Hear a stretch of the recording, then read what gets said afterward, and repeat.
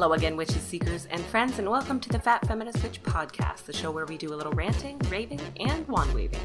I'm your host, Paige, and together we're going to explore magic and spirituality, social justice, psychic realm, and most importantly, the tarot.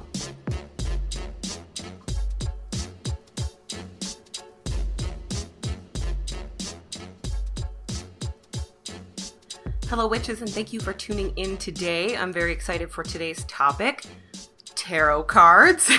I'm a huge fan of tarot cards and the art of using them both to divine messages from spiritual sources and as a way to explore ourselves. Today we're going to talk about a few things we know about the origins of tarot, the things we don't really know, and the legends that are born from this mystery.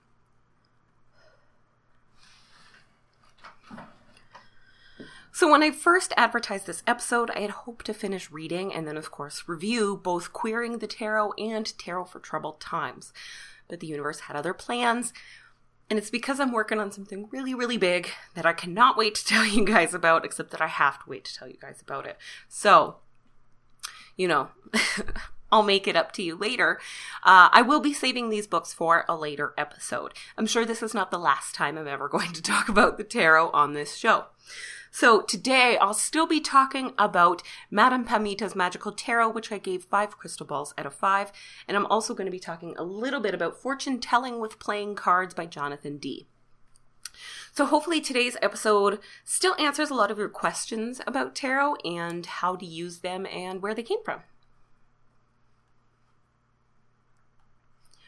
One of the most incredible powers attributed to witches, even Halloween witches, is the power to see into the future. Some do this through prophecies foretold by powerful psychics or some sort of disgusting brew. And some do this by using tools aligned with divine powers, things like crystal balls and runes and tarot cards. No hate to the runes and the crystal balls, but tarot cards are my absolute favorite. And actually, I only found out that people read crystal balls like 4 years ago, and I have not stopped being excited about it since. So seriously, no hate to crystal balls. So I love the tarot because there's just something about these cards that elicits a really strong response in people. The artwork and the symbolism speaks volumes before the reader even has to open their mouth. Even people who don't know anything about the tarot can recognize some of the cards and can feel some sort of way about them. And that's what made sure that tarot cards and this art has stood the test of time. So before tarot cards were used to divine the future, they were playing cards. Many playing cards, a lot of playing card decks throughout Europe, Italy especially, still resemble tarot cards in the Marseille style, but are used to play actual games, usually called Tarocchi or Taroccini. Though many Italians do use them for divination now, Mary Grace Faroon in Italian folk magic talked about using the Sicilian playing cards as a method of divination. And you can find those on Amazon or any sort of online retailer. But if you have any sort of Italian shop in your city, they should have some Sicilian playing cards there that you can take home. They're really neat. Really cool artwork. And just totally different than a lot of the things you're going to find at witchy shops. So the cards themselves made it to Europe in the 14th century. But using the playing cards, especially tarot decks, for divination didn't really start until the 1700s as far as we know. So the popularity of using tarot decks and other playing cards as a form of cartomancy or divination priests and preachers really didn't like that, right? They rallied against it. The cards are agents of the devil. And, they told everybody that the cards had scary mystical powers, which naturally made the cards incredibly popular. Thanks, guys. Unintended consequences for you. Bonus for everyone else. And it wasn't just really the priests rallying against the devil that drove our mysterious fascination with the tarot. In the 1780s, a theory that the cards are actually Egyptian in origin and that they are actually the book of ancient Egyptian god thought was published in an essay by Antoine Coeur de Gébelin, a Protestant pastor, Freemason, and a lover of occult mythology. Now, before I continue, I'm going to remind you guys that even though I am Canadian, my French is awful. My French accent is awful. It's just no good. And I'm going to have to say even more French names, and I'm sure it's just going to get worse and worse. So if you are a native French speaker and it sounds like I'm butchering your language, I am, and I'm a disgrace to languages everywhere. It's not just yours. And I apologize. I will try to put a lot of these names in the description so that you can read them instead of, banking on my awful pronunciation. So, Antoine was a Protestant pastor, Freemason, and occultist. And he was a writer. And King Louis XVI of France was on his subscriber list. So this theory that the cards were inspired by ancient Egyptian mythology was spread pretty wide and mostly just kind of accepted as fact. He's also responsible for some of the cards being aligned with Christian values like temperance and justice and strength. 2 years later, in 1783, a different French occultist and a card reader named Jean-Baptiste Alliette, also known as Athéa, published the first guide to the signs and the symbols of the cards and how to read them. He also agreed about the Egyptian origins of the cards. And this is how the tarot deck in one of the forms we kind of recognize now, was officially born. He expanded on the Egyptian origins and on its connection to thought and assigned the suits to elements, so wands are fire, cups are water, swords are air, and the coins, or pentacles, depending on your deck, are earth. He firmly established the major and the minor arcana, and them being slightly different. He published his own deck eventually that was the first one to be consciously inspired by ancient Egyptian principles, and he even created a society for the reading and the practice of tarot divination. He did this for the rest of his life. The rest of his life was all tarot all the time. So when he was asked where he actually learned about reading the tarot in this manner, all he said was that he had learned it from an Italian who had given him the deck. So, tarot cards do have an Italian origin, but it's not their only origin. Actually, France is big, a big part of our tarot history. But let's jump back to ancient Egypt for just a second. We talked a little bit about the Egyptian god Thoth last week because he is the husband of Mayet, the goddess of justice and truth. So Thoth was the god of writing, magic, wisdom, and the moon. In the Featherheart ceremony after death, he was the scribe that was recording everything for the official record of the universe. Thoth was a super popular god, and he was actually worshipped in Egypt for over 5,000 years, which is the longest any god from any religion has ever been worshipped. So this book of his, that is supposedly the entire basis of the tarot, because he was this god of knowledge and wisdom and writing, was said to hold all of the knowledge of life and death, the full spectrum of wisdom of the gods. And it had immense power. A lot of secret societies who really latched on to the ancient Egyptian mythology, one of their, the core tenet of a lot of their fraternal societies was the pursuit of knowledge and wisdom. And a lot of times it was occult knowledge, but knowledge in general, which is something I kind of respect about it. I like to, picture it as a bunch of cute, nerdy guys in a library. I know that's not it, but I like it.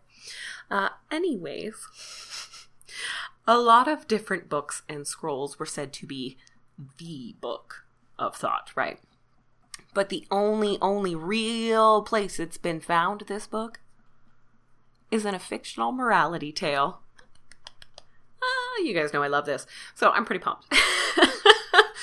So this is the abridged version, of course. So in this story, a man named Neferkapta tries to steal the book from the god Thot. It's being hidden at the bottom of the Nile in a box that's surrounded by serpents. So Neferkapta fights the serpents and he steals the book. And before he can even return home, the gods kill his wife and his son as punishment for stealing. Neferkapta kills himself and demands to be entombed with the book so that no one else can make the same mistake. But of course someone else is going to make the same mistake, because generations later, Setna comes along to steal the book, and he encounters Neferkapta's ghost, of course, who tries to warn him that the book is cursed and that it will ruin his life. But Setna doesn't listen. He busts in and he steals it from the tomb. Shortly after he leaves, before he can get home, he meets a beautiful woman who seduces him and actually convinces him to murder his entire family and then humiliate himself in front of the pharaoh. And he goes through all of this horror to learn, fortunately, that this was a vision or a dream from Neferkapta. He was trying to warn Setna about the book. And it worked. He returned the book this time, and he even did Neferkapta a favor, finds the bodies of his family, and buries them all together so that they can be reunited. The moral of the story is that the knowledge of the gods is not for man to know, which of course makes everybody want to read it even more. That and, scary Egyptian tomb-based curses were really, really all the rage during the age of tarot. So, super fun, right? There's no definitive proof that Thot has anything to do with the tarot, but there's also no proof that he did not. That doesn't make this not a part of tarot or something fake, because ancient Egyptian mythology and culture is never going to stop appealing to the rest of us. They left behind so many records, and yet so much is still a mystery. And that's always going to inspire, mystery and theory and discoveries just forever. So that's a little bit about how Egypt came to be kind of roped in. So getting back to France, a decade or so after Atiyah released his guide on the tarot, Mademoiselle Lenormand became the card reader to the rich and famous, or so she says. Apparently, according to her, she read cards for Napoleon and Empress Josephine. Those were her, her main clients, and really did become the card reader to the rich and famous after that. People loved a good rumor, right? She used a combination of the Marseille tarot deck that was once used for the Tarocchi games and a deck of playing cards. She used them in tandem. She became incredibly popular. She's still one of the most famous card readers ever to have lived. And after her death, a particular style of deck was released under her name that has all its own symbols and numbers and method. And we're going to talk a little bit more about some of these different tarot groups real soon, in case you feel confused. So for those unaware, at this point in history, what is considered the classic tarot, the Rider-Waite, has not been invented yet. But that is about to change. We're in 1850, a little into the 1850s, actually. And Eliphas Levi agrees that the tarot has Egyptian origin, but disagrees with some of the symbolism created by Atiyah and argues that the tarot is obviously tied to Hermetic Kabbalah and the 22 letters of the Hebrew alphabet. I never knew how this happened. So I had to do a little bit of research here. Hermetic Kabbalah and Jewish Kabbalah are not the same thing. While both of them have this element of mysticism, Hermetic Kabbalah really is enmeshed with this European notion of the occult.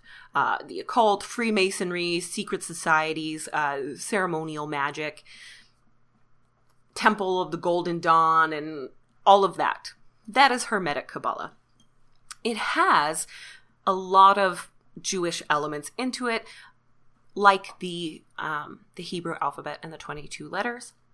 But it also includes things like Egyptian mythology, and that's ceremonial magic, and Greek mythology, and lots of ancient Greek, and practices like divination using the tarot. It was based on the writing of a figure known as Hermes Trismegistus, who was believed to be both Hermes from ancient Greece and Thoth from Egypt. So, Eliphas Levi, his writings about Hermetic Kabbalah really are the basis for what became all of the occult movements that sprang up after this point. He is the originator of the image of Baphomet, the goat god that became very popular, very much associated with Satanism and the Temple of Satan.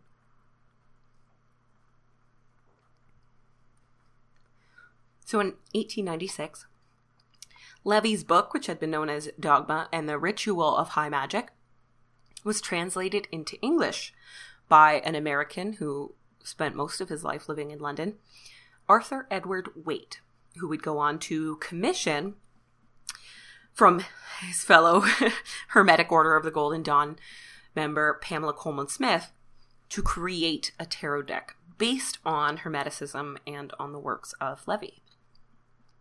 Pamela Colman Smith also drew inspiration from what's known as the Solabusca deck, which is the oldest known copy of a deck of 78 tarot cards. It was actually engraved on metal plates by an unknown artist in northern Italy in 1491.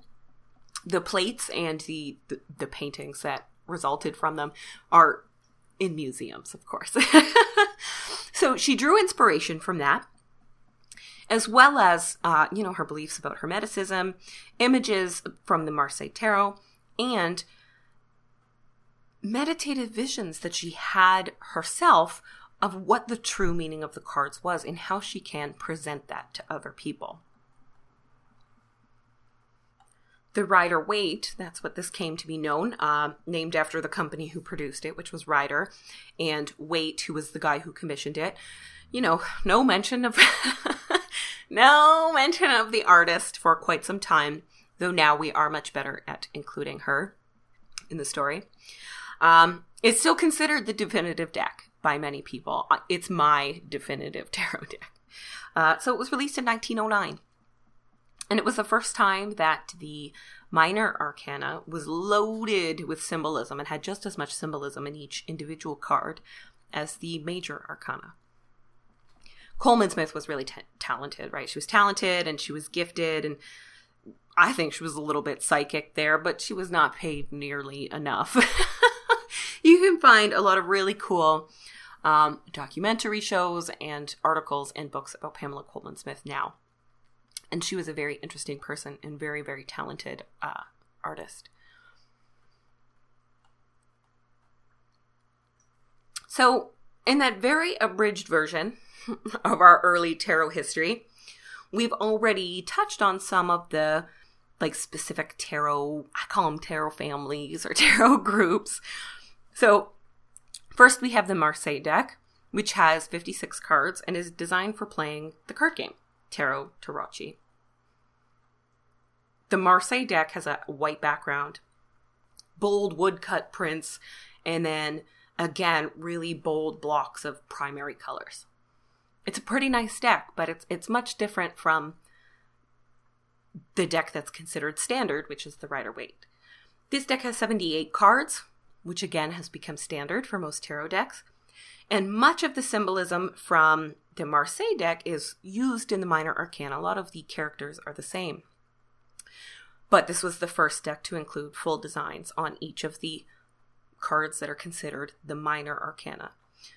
So this has become the standard for other tarot decks that are released based on its symbolism. They also highlight different meanings on each one of the minor cards, which I think makes tarot cards much more interesting there's so much to see on some of those cards. So even though they're called minor, there is still a lot to get out of them because of the symbolism included on them. Lenormand decks differ in a lot of ways. So these decks have 36 cards. They don't have the 4 suits. The cards don't get read in reversed or flipped. And they don't have quite as much focus on psychological or spiritual matters. They're much more practical. Tarot cards, when you're reading them, it really relies on you using your intuition. But Lenormand cards are read in a linear pattern with very clear context based on their position and their relationship to the other cards. These cards also feature playing card symbols most of the time, as well as their main symbol, which is things like the moon, the key, the coffin, the anchor. These are very interesting. This is not one that I've gotten the hang of using quite yet. It's difficult for me, but you can get really, really incredible and interesting Lenormand decks, and I really love the kind of clear symbols, right? One that I do have, and it's a Lenormand Oracle deck, so it's got cards that weren't originally part of Lenormand decks, but it's the Lunar Nomad Oracle.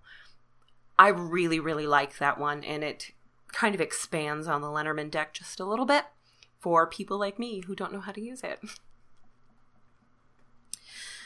Then we have the Thought, or Tot, or Tote, or Thoth, or Toth. Tarot deck, which was created by Aleister Crowley, famed occultist and 20th century sex pervert. And he based his even further on his Hermetic beliefs surrounding the god Thoth in ancient Egyptian mythology, as well as even more Kabbalah and more numbers and more math.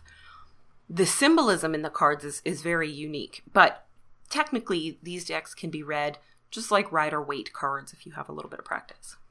And a book, which Aleister Crowley also wrote. It's called The Book of Thought. Amazing. So personally, I am a Rider-Waite fan forever. I love the symbolism. There's so much of it. There is so much of it. And I don't think it's a surprise that this deck came to be incorporated with Carl Jung's theories of archetypes in psychology and astrology, because the symbols of the deck are timeless. The people on the deck are relatively timeless. The positions, the symbols, all of it are universal. People who don't even know what the tarot is can identify certain cards like the Death card or the Magician or the Three of Swords. These are symbols that just instantly speak to us. I love the original Rider-Waite, but I don't actually use my copy of the Rider-Waite for reading. I use it for learning. I have my copy so that I can learn to use the tarot, and I do look through it sometimes when I'm really trying to figure out a card, even if the deck I'm using is different. If it's kind of a descendant of the Rider-Waite, I will grab my deck to just kind of look at some of the original symbolism. This is really the best way to go if you're new to tarot, by the way. It may seem a little bit boring or a little bit yellow because the deck has a lot of yellow. A lot of yellow. Big yellow backgrounds. But almost every book that you will find on tarot reading and on the symbols in the tarot will be taken from the Rider-Waite. So, one of those books that was just released last year. I mean, there are a million books that will tell you how to read the Rider-Waite. But one that was released last year that I have really, really loved is Madame Pamita's Magical Tarot. I love it. I love Madame Pamita. I loved her podcast, Magic and the Law of Attraction. And I love her. She has a YouTube channel because she also has a shop, parlorofwonders.com. She sells great stuff. She does a series of YouTube videos called Hoodoo How To, and she shows you how to do different spells in a hoodoo style. Many of them are candle spells, which of course are my favorite, but some are also, mojo bags and puppets, and I think she did teas and potions. I watch these all the time.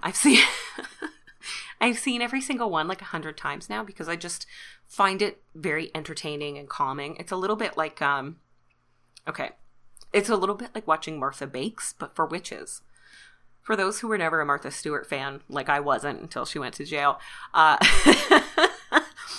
Martha Bakes was just her by herself in her kitchen baking shit.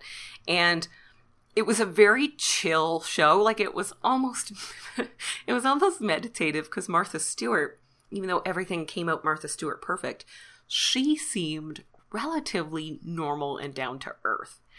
And I knew when I watched it, nothing I would make would come out like Martha Stewart's. I'm not silly. But something about the close-ups on her hands, measuring out the ingredients, sometimes not doing it the way you're supposed to, and kneading jokes and making, kneading dough and making bad jokes about pastries. It's just very fun. And I feel kind of this way about Madame Pamita's videos, though I'm much more excited to make a candle spell than I am to make anything that involves baking. It's just not my bag. I'd rather eat baked goods than make baked goods. So if you... little tangent, I'm sorry. So if you want to check those out on YouTube, look for Madame Pamita. They're fantastic. Start with any of them. I think my favorite is the Queen Nefertiti candle spell. Yeah. She also does one on the Rose of Jericho that I thought was really, really cool. So this book, Madame Pamita's Magical Tarot, this is a 5 crystal ball out of 5 book for sure. What I like most about it is that it had a bunch of different ways to interact with the symbols on each card. So she has a full write-up. Really easy to understand, explains things in ways that, normal people will actually be able to absorb and then repeat and use, which sometimes doesn't happen, of course. So very, very simple to understand. She has the suits divided, and then she also has the court cards divided by each suit, and she has the major arcana in the back, of course. She also has like a point form list, keys to the treasure chest, key symbols of what I'm looking at right now is the Ace of Swords. So she gives you key little points, like, the olive branch represents peace, reconciliation, and wisdom. Then she tells you what the Ace of Swords signifies in a reading, like clear communication brings great results. The universe is giving you a yes. Cool. She also has journal questions for every card. So for this one, what subject do I need to view with impartial clarity? And then finally, she has an affirmation for every single card. And for the Ace of Swords, it's I open up to clarity and truth. So I loved this layout because you get this well-written, the full write-up for when you really do want to sit there and read it and really absorb everything from the book. But she also has key symbols so that if I'm just trying to do a reading in the moment, I can find exactly what I need. I loved it. She also explained a lot of the symbolism in here that I had never really given a whole lot of thought. I had never really given a whole lot of thought to some of these symbols. Especially some of the ones that are related to Hermetic Kabbalah, as I know now.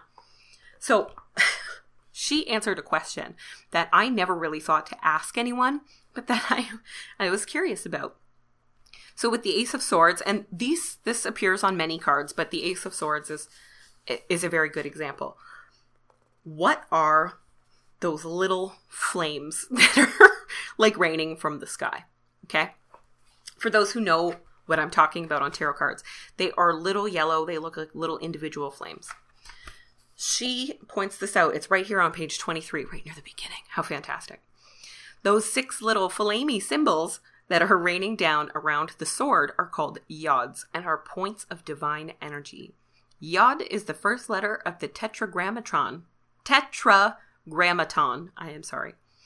4 letters that represents the unpronounceable name of the creator. In Hebrew mysticism, this letter symbolically represents a blessing.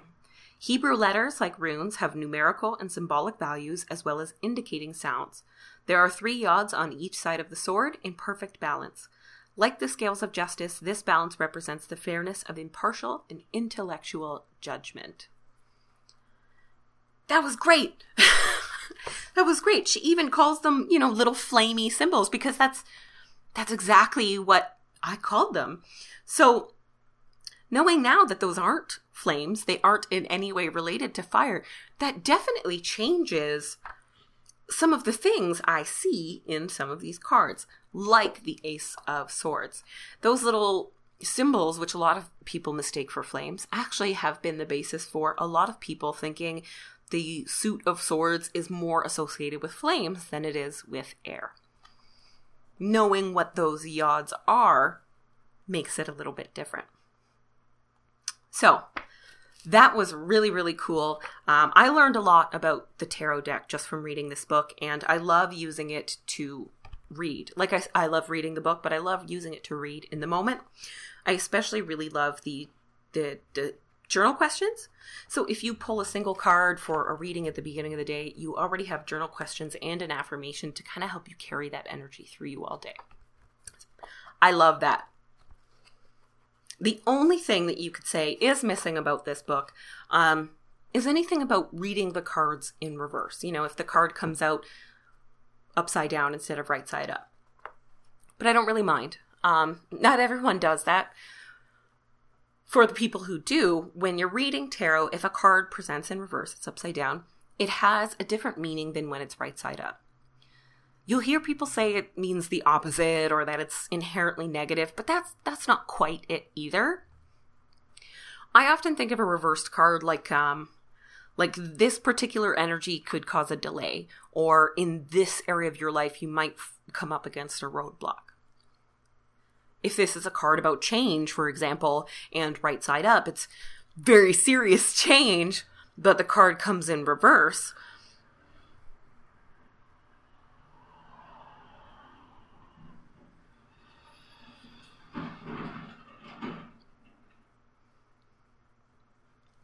I would see that as a sign that that change is really on hold for now. So you almost kind of get a little bit break. That's not inherently negative, right?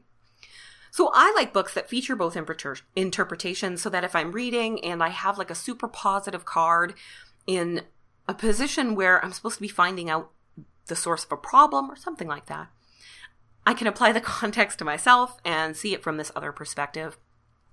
And in that way, you don't really need to actually end up turning any of the cards. You can just be like, okay, well, this makes sense for here. But this is, a more intermediate level of reading. If you're trying to learn, start with your upright meanings, figure out all your symbolism, and then eventually you can learn this next level. So the lack of reversals in Madame Pamita's Magical Tarot did not keep it from getting 5 crystal balls out of 5, because I still think what you get out of the symbolism of each individual card is going to be a little bit different than what you might already know, even if you're someone who's been reading for a long time, like me.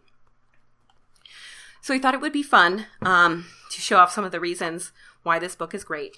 I thought it would be cool to pull a couple of cards and describe to you how those symbols present themselves in this copy of the book. So I've got my deck here, and I actually am using the Rider-Waite. I actually am, because it lines up perfectly. So I'm going to pull 2 cards.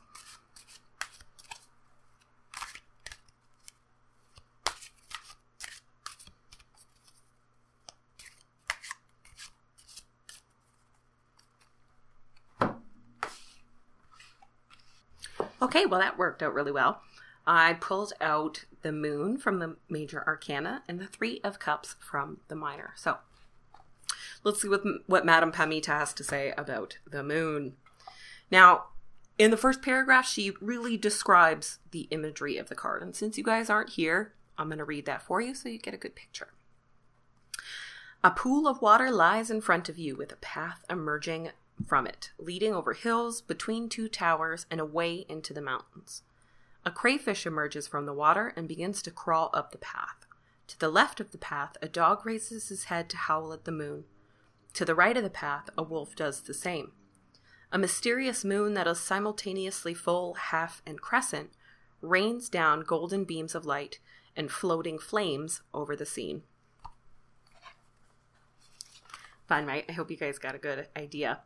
Of course, those floating flames, let's establish this right now, are yods. They are blessings raining down from the moon.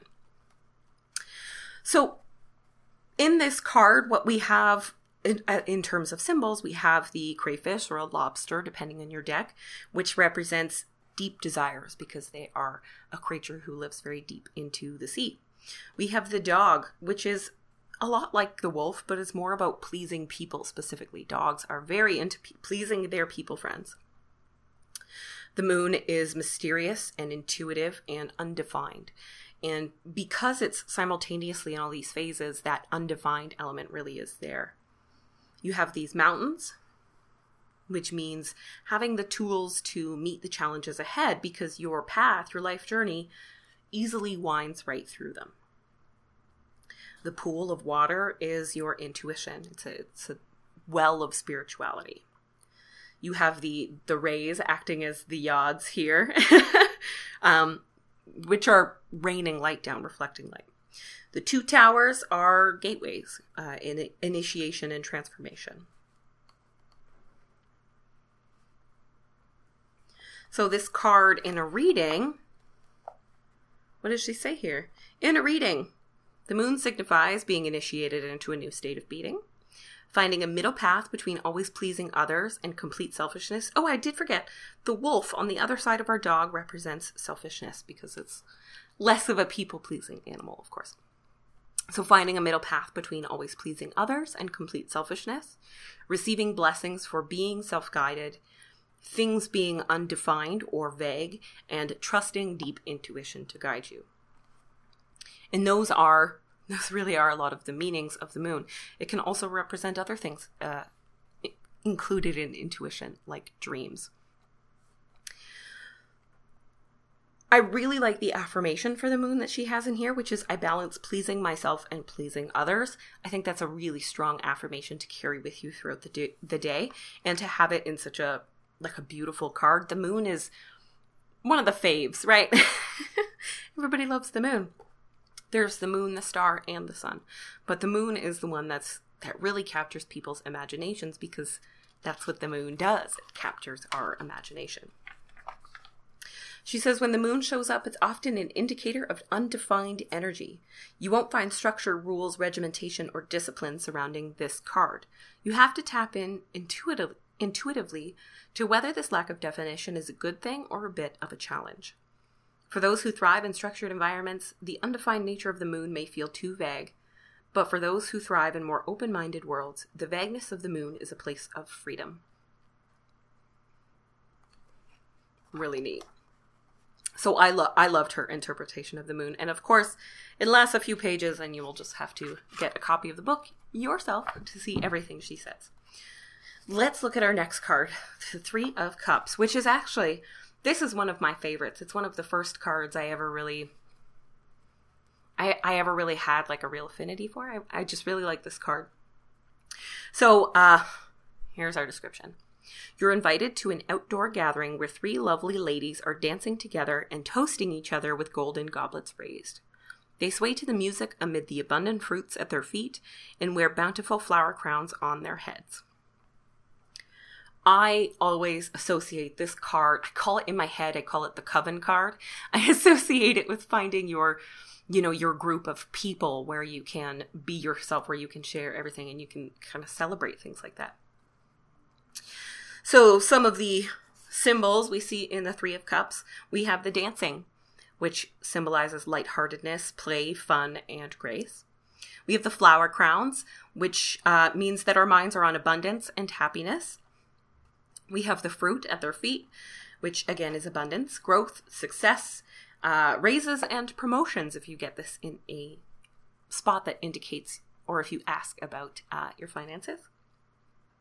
3 cups, which means hearts connecting in love and friendship, celebration, and drinking. And then we have the 3 women, friendship, social activity, cooperation, camaraderie, and equality. And that really is what I associate this card with. Like I said, I often think of it as like the coven card, finding your coven, your squad, your bitches. So So what this signifies in a reading is friendship and warm closeness, sharing joy with others, highlight on social activity, celebrating success, time to relax, have fun, and play.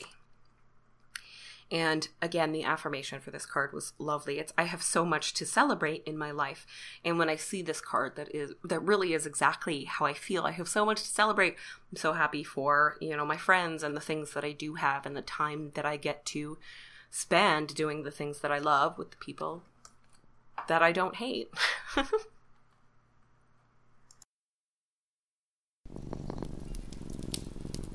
Over the last 3 years, I've shared a lot about my ongoing journey to better mental health, and I get messages all the time from listeners who are also struggling and looking for someone to talk to. Unfortunately, it can be very difficult to find therapy that is fully accessible, financially or otherwise. That's where BetterHelp comes in. BetterHelp is an online service that can connect you with real licensed counselors who can be available on your schedule and right where you are. With 4 different ways to communicate and a wide range of specialties, there's a good chance you can find someone perfect for you, all without leaving home. Everything is confidential, and if you ever feel like your counselor isn't the right fit for you, you can switch right away. Not only is the service really affordable compared to in-person therapy, they also offer financial aid for those who need it. It's okay to need help. You deserve to get better, and you can start that journey at betterhelp.com/fatfeministwitch and save 10% off your first month. That's betterhelp.com/fatfeministwitch.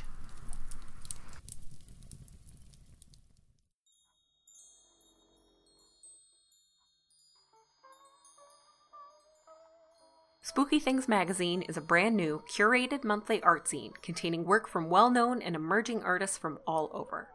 The subject matter is all in spooky fun and perfect for any witchy art lover. Head to spookythingszine.com and get yourself a copy of the brand new #1 first edition of Spooky Things, which is, of course, Halloween themed. You can also get a copy that comes with extra stickers, limited edition buttons, and gifts from the creator of the zine, also known as Peaceful Pagan Person on Instagram. Peaceful Pagan Person also has an incredible Etsy shop where you can get tarot readings, witch bottles and balls, resin artwork that has real flowers and herbs worked right in, as well as a whole bunch of other really, really fun, spooky stuff for your home and your practice. Every day is Halloween in Spooky Things magazine, so head to spookythingszine.com and get yourself a copy today.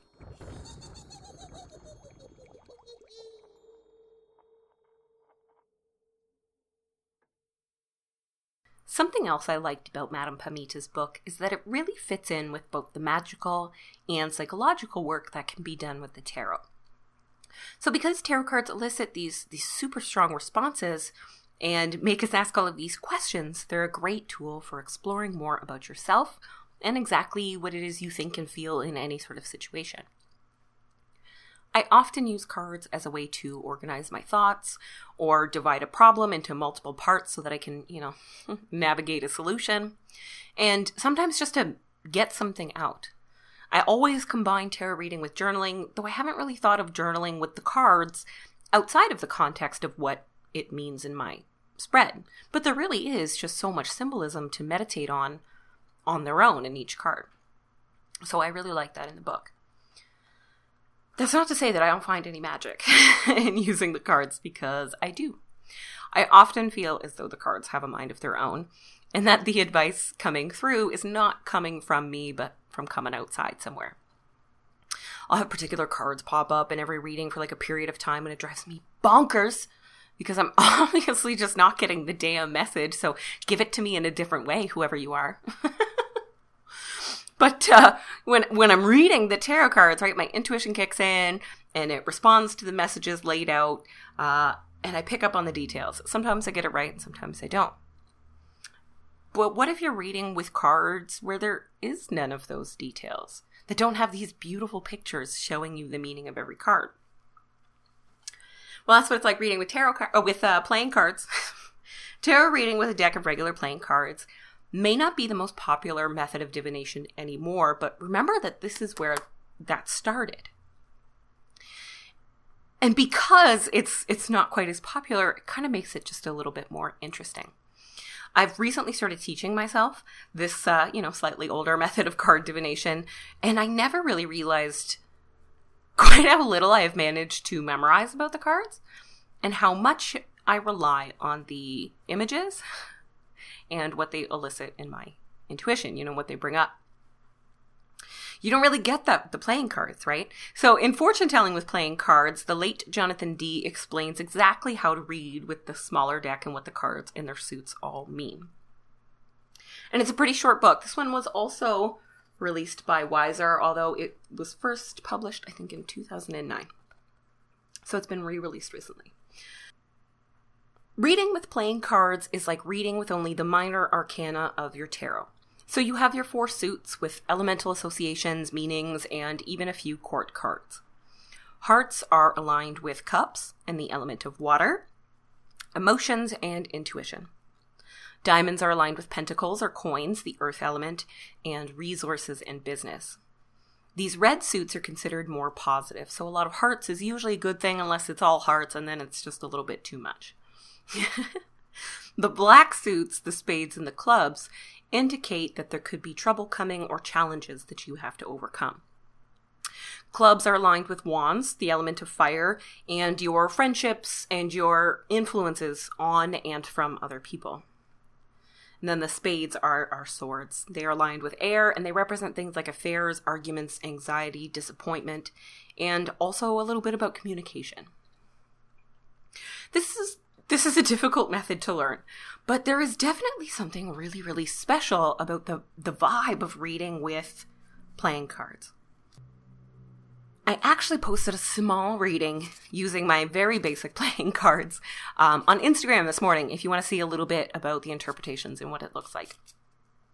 So this book by Jonathan Dee was a really great primer on reading with the playing cards, but it really was just a primer. He talked about reversals, but those interpretations were very short, like only a few keywords, like 1 or 2 words. In the court cards, their entire interpretation hinged on them being other people. And that's not really the way that I read court cards. So I had to use other books and, regular tarot meanings to kind of make up my own guide for those based on their suit and their general demeanor on the card. Because you get a good look at these jokers on here, right?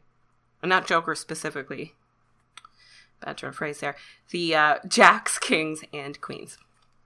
But it's still easy to come up with that as long as you have a guide on tarot. So I used a combination of fortune telling with playing cards and Madame Pamita's book when I was reading these. And I really enjoy it. It's something I'd rather get a more fancy card for. I just bought mine very cheap at the dollar store because it says to begin with a new deck, and I agree with that. Even though there aren't these full color, striking images, seeing these cards does really make you feel a certain way. Just like tarot, these are symbols that have been around forever and that have meanings to people all over the world. And sometimes they're very different and sometimes they're very universal. I like that the Ace of Spades means endings, death, challenges, and ruthlessness. I thought that was really interesting. The Ace of Spades is considered kind of a scary or a bad luck card. So rather than being the Ace of Swords with the odds raining down that represent blessings, the Ace of Spades shows that this is the time to ditch the past and make a fresh start, to solve existing problems and resolve old enmities. Only when this uncomfortable process has been completed can the questioner move on to a new phase of life. Illusion is banished by the appearance of the Ace of Spades, and cozy, comforting dreams are swept away by the harsh wind of pitiless reality that will cut like a blade through the questioner's most cherished fantasies. I really love that. The reverse card meaning indicates similar winds of change, but within the questioner's circle, not the questioner themselves. So that's a little helpful. But some of them weren't even that helpful. So if you are interested in getting started and learning exactly how it works and on having a little guide that you can use while you are learning to read, I do recommend Fortune Telling with Playing Cards by Jonathan D., but remember that if you do want to do the reversals, you might need something a little bit more substantial. So in my lifetime, or at least in the last 10 to 15 years, tarot reading, whether you're reading or getting readings, has drastically changed. It's changed quite a few times. Even though reading tarot has been popular for a couple centuries now, it was still not really considered to be real and was often used in, scams and things like that. In the 90s, you had Miss Cleo and her Psychic Friends network, and I'm actually seeing more and more online websites where you can contact a bunch of different psychics. Now, as far as I can tell, they're more legit because that's something that matters now, but it wasn't always. So getting tarot readings has changed a lot. There's generally a little bit more trust with the person who's reading. You can ask them questions about their psychic abilities and you should be able to get answers. There's also this possibility of getting readings or giving readings when you are very, very far from the other person. And people ask me about this all the time. I see a lot of people online say, I don't understand how distance readings work. How can you do a reading for someone who lives on the opposite side of the country from you, or maybe the opposite side of the planet? I need to be there. I need to sense their energy. I need whatever, And that's fine. I mean, everybody needs something different to activate or to kind of work with their own psychic abilities. But I happen to be someone who really struggles to read for another person in person when they're sitting right in front of me. And I believe that's just because of my social anxiety, right? But it might not be. That's my theory. So in a distance reading, my distance readings are much more accurate and coherent than any in-person reading I've ever given. And I know this because I ask and I get much different reviews on the online readings. So I am a good distance reader, and that's why I wanted to mention this. A few people ask. So how a distance reading works, it's different for everybody. But when I am selling tarot readings online, when someone orders a reading from me, they'll provide me with their name. I tell them they can give me their birth date if they want to. I like to know a little bit about where they're from. It can be as simple as, I live in the United States. Just because, the messages you give, all of these messages have to be kind of framed through the world that person lives in. And cultures vary so widely that you want to make sure that you are giving them the message in a way that actually makes sense for them, that they can apply to their lives. So I'll ask a few basic questions like that. And I will actually really focus in on that, and I will start to get things before I even begin touching the cards. It's only after I feel like my intuition has given me enough information to know a little bit about this person that I really get into it. Now, I ask them some questions. If they have a specific question they want me to answer, I might ask a little bit of background, and they'll describe it to me, of course. But not everybody has a question. Some people just want to get a general reading. What's up with my life? Where am I? What's coming up in the future? So even though I get very little information, my intuitive abilities kind of start to fill in the rest. And what that does is provide context for the cards that I lay down. And, I've never done a distance reading and had someone say, none of that is me. This is so outrageous. Not everyone's been perfect, right? But I've never had someone say, wow, it doesn't feel like you are in tune with who I am at all. Never.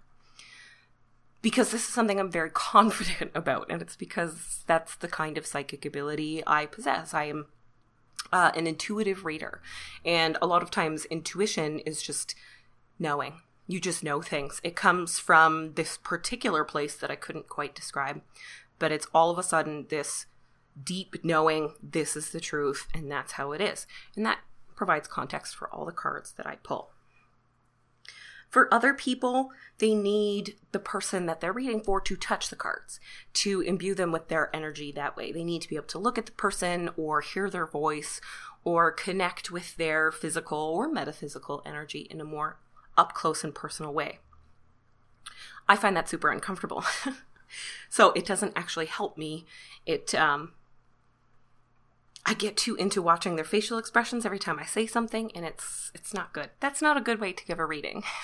You can't concentrate. So if you are wondering if distance readings are legitimate, if this is actually real, if this is actually possible, yes, it absolutely is. And some people really are better at distance readings than they are up close and personal. Really cool. So getting a distance reading is no longer like calling the Psychic Friends network. You could buy those readings from people you know, from people on shops like Etsy, or from podcasters like me. So if you guys are interested in getting some long distance readings, I have recently decided to open up a shop on Store Envy so that I can do tarot and oracle readings. And you can find that at thefatfeministwitch.storeenvy.com, which is STORENVY, fatfeministwitch.storeenvy.com. I'll obviously put the link in the description. And there you guys will see that I have full readings up for sale, as well as some 3-card readings, so that you can just dip your toe in if you're interested. How this would work is that you would order a reading from me. You would give me that little bit of information. I would do your reading. You could ask me a question. I use a combination of some of the other methods of divination. So along with my tarot cards, I'll often include oracle cards to get some of that more practical, everyday influence, as well as the spiritual one. If I feel like I need it, or I need to communicate with any sort of spirits or beings, I usually use a pendulum for that, because I find that is, pendulums are spooky. So I'll use a pendulum if I feel like I need to ask anybody else for advice. And you'll get all of that on a PDF with a little audio clip of me explaining some of the more interesting or pressing parts of your reading. And you can take that forward and keep all of that so that later you can come back and see how things have progressed. So again, if you guys are interested, thefatfeministwitch.storeenvy.com. I will be putting a link everywhere. I'm pretty excited about this. I miss tarot reading for others. I do. I read tarot for myself every single day. I do it in the morning. I do a reading that's, 4 or 5 cards. At nighttime before bed, I have my before bed spread that is about 6 cards long. And I take that time to not only, do my reading with my cards, but also write down some of the things that happened today, or some of the things that I'm going through and how they relate. So I'm pretty excited to kind of, peek around in someone else's life using my tarot cards versus just my own.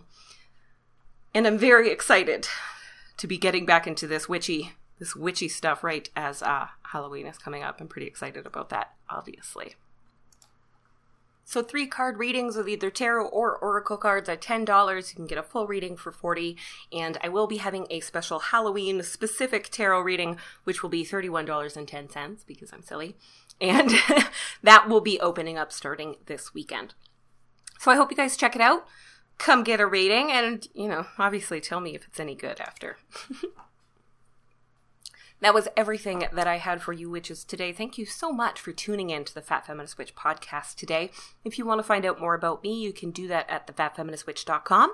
You can also find me across social media, Instagram, Facebook, Twitter, and even Pinterest. Just look up the Fat Feminist Witch. Most of the time, that'll be me. If you want to support the show, you can do so by going to my website and clicking the button that says Buy Me a Coffee to make a short little one-time donation. Or if you want to, you can join the private monthly membership group for $10 by going to patreon.com/thefatfeministwitch. In this group, we do live meetups, we read books together, we, get together for holidays and full moons, and all sorts of really fun extras here from the show. Of course, you can now also go to thefatfeministwitch.storeenvy.com and buy a reading. The next episode of the Fat Feminist Witch podcast will be on October 24th, and we will be talking about omens, events and signs from the universe that tell us if good or bad is coming our way. I hope you all have a very fabulous weekend, especially you other Canadians who are celebrating Thanksgiving this weekend and the full moon on October 13th. Happy Thanksgiving, other Canadians. For the rest of you, I hope you also have a very good weekend. Thank you so much for tuning in today, and I will talk to you guys in 2 weeks when we will discuss omens.